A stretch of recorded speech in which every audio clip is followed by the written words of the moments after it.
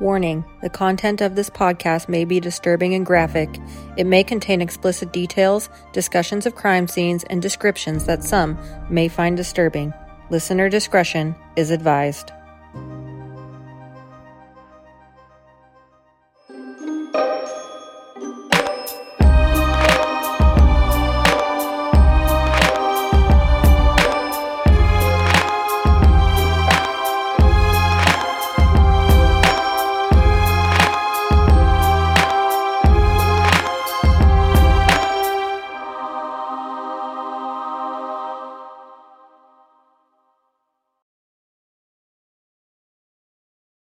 Saturday, February 2nd, 2008, around 5:45 p.m.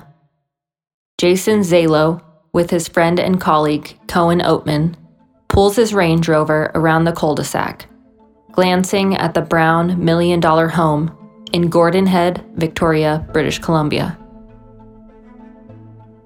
The front windows of the magnificent home were bordered by multicolored stone, neighboring a small front porch. As the headlights of the Range Rover drifted over the front of the home, a tall man with dark hair was illuminated in the doorway, but only for a second, before retreating back into the home. Jason thought, the showing must have just started. He pulled the car to the end of the cul-de-sac and waited. He sent Lindsay a quick text. The message was left unread. He waited a little longer, then picked up the phone to give her a call. She didn't answer. Beginning to worry, Jason and his friend pulled up to the home and exited the car. They made their way to the front door. Jason peered inside the window and noticed that Lindsay's shoes were still on the floor next to the front door. When he tried the knob, he was met with resistance. It was locked. While it can be normal for real estate agents to lock the door behind themselves during a showing, Jason knew that Lindsay had been nervous about this particular showing.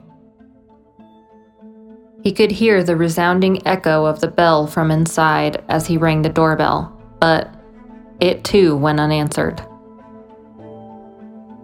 Becoming increasingly alarmed, Jason called his mother, Shirley Zalo, who worked alongside Jason and Lindsay as a real estate agent at Remax Camison, and obtained the garage code for the home.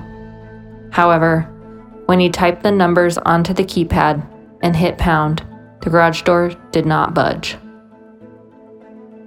At this point, Jason was starting to become desperate and wondered aloud if he should break a window. Cohen Oatman, the friend that had accompanied Jason to the home, convinced him to call police instead. The 911 call from Jason is received at 6:05 p.m. He explains to the operator that his girlfriend, 24-year-old Lindsay Buziak, had been showing a home to prospective clients and was not answering phone calls, text messages, or the doorbell. Jason tells the operator that he had followed Lindsay to the home because she had been nervous about meeting these particular clients. At this time, Cohen and Jason are making their way to the fenced-in backyard of the home. Cohen notices an open set of French doors on the back patio and points these out to Jason. It is unclear what Jason tells the 911 operator, but by this time, the 911 call has ended.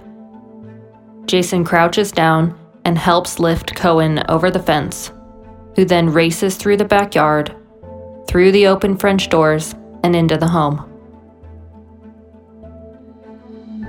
Not stopping to look around, Cohen immediately heads to the front door of the home to unlock it for Jason. Jason enters through the front of the home, and the two begin to look around, Cohen taking the downstairs, and Jason starting upstairs. Halfway up the stairs, Jason notices a dark crimson stain on the carpet. It's the outline of a bare foot, in blood. He continues up the stairs. There was Lindsay, lying in a pool of blood near the doorway of the ensuite bathroom in the master bedroom. And she wasn't moving. Jason rushed to her side, touching her skin and feeling it for any warmth. But there was none. Again, Jason called 911. As he screamed at the operator to hurry, he pressed his hands onto Lindsay's chest, attempting life-saving CPR. But when he breathed air into her mouth, he could hear the hiss of the air he breathed in escape from her wounds. She was gone.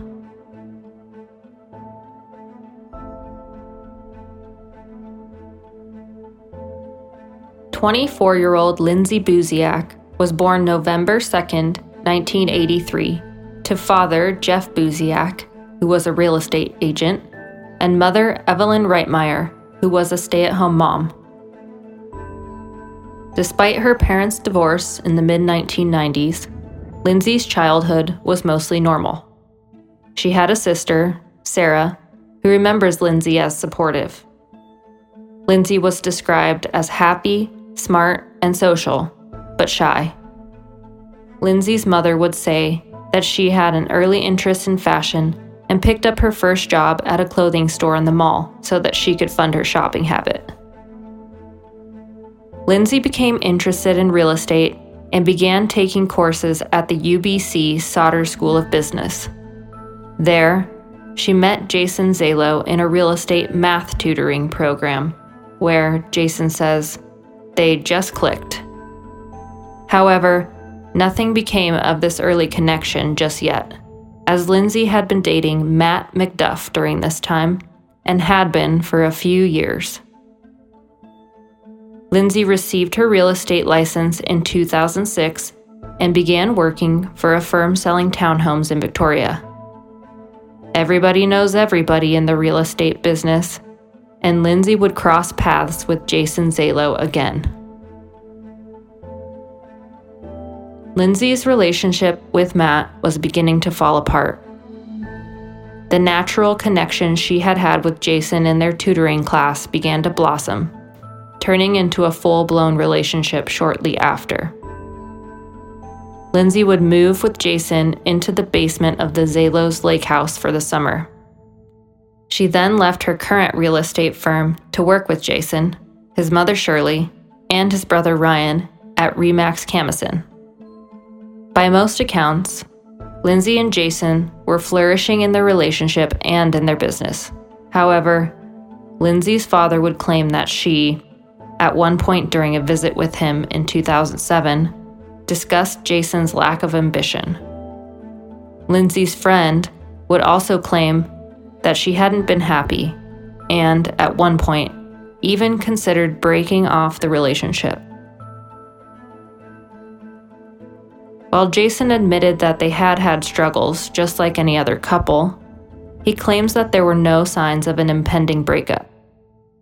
They were happy. On Friday, February 1st, 2008, Lindsay felt the vibration of her phone as it rang in her pocket. An unfamiliar number with a 788 area code flashed on the screen.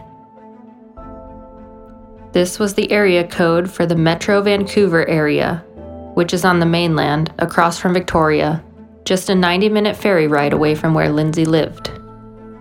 She swiped to answer and pressed the phone to her ear.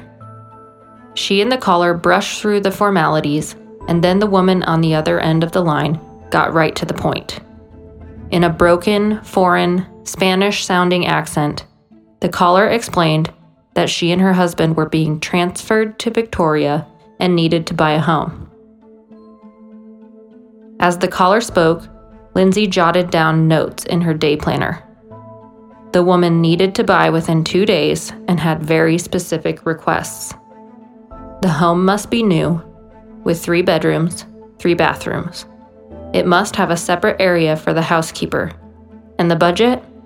$1 million. This piqued Lindsay's interest. She was a newer, less experienced real estate agent. How did this woman choose her of all people, to be the one to help find this home. The caller explained that a friend of her husband's had referred her to Lindsay. Lindsay jotted down 5:30 and circled it in her planner. She saved the woman's number in her phone as $1 million.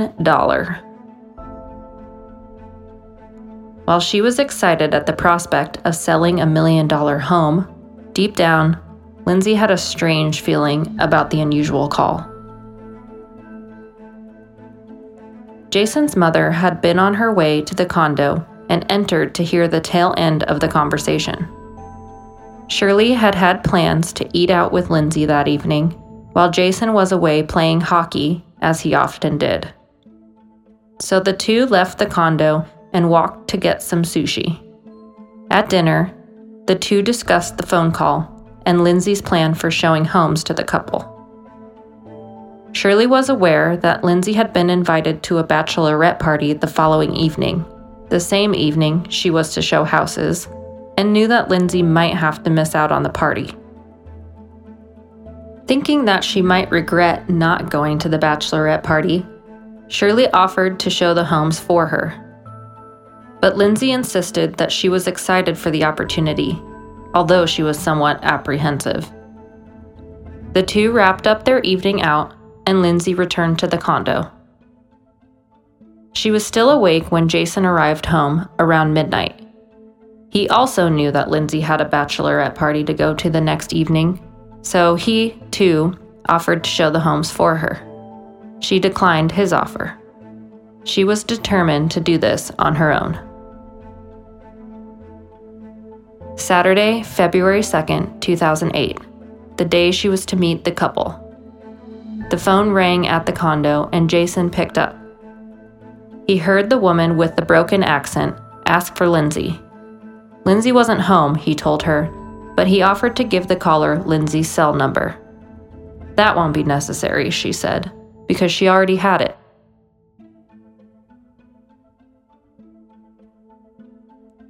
Lindsay was at the RE/MAX office that afternoon, her anxieties about the big selling opportunity growing. She nervously asked the receptionist to search the $1 million phone number and the caller's name in their database. The search brought up nothing. No related real estate transactions could be found. Overhearing this discussion, Lindsay's colleague, a former RCMP officer, offered to accompany her to the showing. But Lindsay was confident because Jason would be meeting her there. At 3 p.m., Jason and Lindsay met for a late lunch, where Lindsay showed him a list of the homes she planned to show the couple. After lunch, it was assumed that Lindsay headed home to change. She was likely planning to attend that bachelorette party after the showing and needed to be ready for both occasions. She then made her way to 1702 D'Souza Place.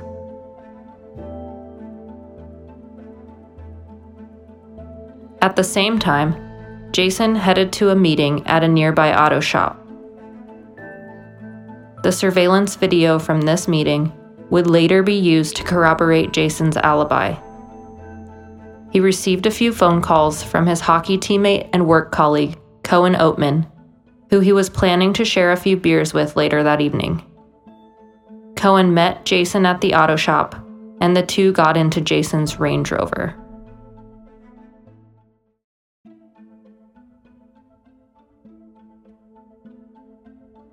The home at 1702 D'Souza Place was so new that when Jason typed the address into GPS, it didn't show up. He called Lindsay to ask for the address, but their call was interrupted by the arrival of her prospective clients. Jason quickly asked Lindsay to text him the directions to the home, and their call ended.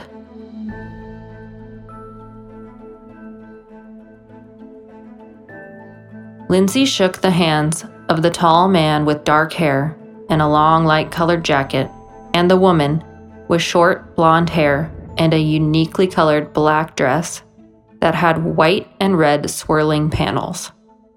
She unlocked the door to 1702 D'Souza Place, took off her shoes by the front door, and the couple did the same. She highlighted the home's qualities, the ones the caller had described in the phone call. As Lindsay climbed the stairs, the couple followed closely behind. She entered the master bedroom and began to lead them into the ensuite bathroom when she was surprised by a sharp blow and stinging pain in her back. She turned around, but didn't even have time to register the pain before she felt another sharp blow. Lindsay was being stabbed repeatedly by one, or maybe both, of the clients she had brought into the home. As Lindsay fell to the ground, her phone would pocket dial the number of a contact she was not often in touch with. The recipient of the phone call would later show police the muffled voicemail they had received at 5:41 p.m. As Lindsay lay dying, the couple rushed down the stairs, grabbed their shoes from beside the front door, and nearly exited through the front of the home. This is when, police believe, Jason had pulled up to the home, illuminated the man with his headlights, and assumed that the showing was just getting started. The suspect immediately retreated back into the home with his accomplice, and the two were believed to have exited out of the back of the house and over the fence. As they were the ones who found Lindsay, Jason and Cohen were immediately taken to police headquarters for questioning. Police were able to corroborate Jason's timeline using that surveillance video from the auto shop. He also passed a polygraph and handed his phone and a laptop to investigators to be examined. On the computer, police found that several files in a folder that was labeled Received Files had been previously deleted. Investigators swept through social media pages and found that messages from Lindsay's Facebook between January 24th and February 3rd, the day after the murder, had all been erased. Now, only the owner of the Facebook account, or someone logged in as the owner, could have deleted those messages. Police are currently unsure of the significance of the deleted files and messages. At one point, police had a theory that Lindsay Buziak had been misidentified as someone involved in a large drug operation. She had been in contact on Facebook with the family member of someone who was involved in the drug ring that had been busted in Calgary only a few weeks after Lindsay had been there visiting her father. Lindsay had even called this person at one point, but police were unable to determine the reason for this phone call.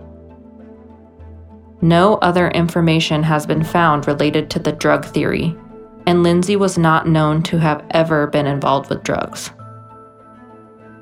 It was even said that when Lindsay met Jason, she was thrilled that he wasn't interested in that kind of lifestyle. Investigators looked into the strange phone number that was used to call Lindsay. It had been a prepaid phone and was activated online under the name Paulo Rodriguez, which is believed to be a fake name. The phone was found to have ended up in Victoria the night before the murder, where it pinged off a cell tower downtown. Based on eyewitness reports, police released a sketch of the female suspect. She is believed to have been between the ages of 35 and 45 years old. In the profile sketch, the woman is depicted with a short, blunt bob haircut. Her nose is long and sloping, and she has a rounded, large chin. Her eyebrows are narrow and downward turned. They also release a sketch of the unique dress she had been wearing.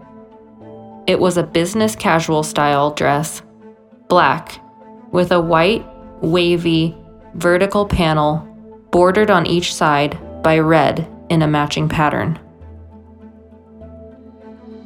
Police have never disclosed whether or not a murder weapon was found, and nobody has ever been charged in the murder of Lindsay Buziak. It's a controversial case on the internet. Her father, Jeff, created a website to spread information about the murder, but many of his claims have been refuted by people involved in the case. So much so that in 2022, Shirley Buziak sued Jeff for defamation because of his claims that she had murdered Lindsay. Her case has yet to be heard in court. There have been many podcasts, TV shows, TikTok and YouTube videos, and other entertainment media created to tell Lindsay's story. You may have heard some of them.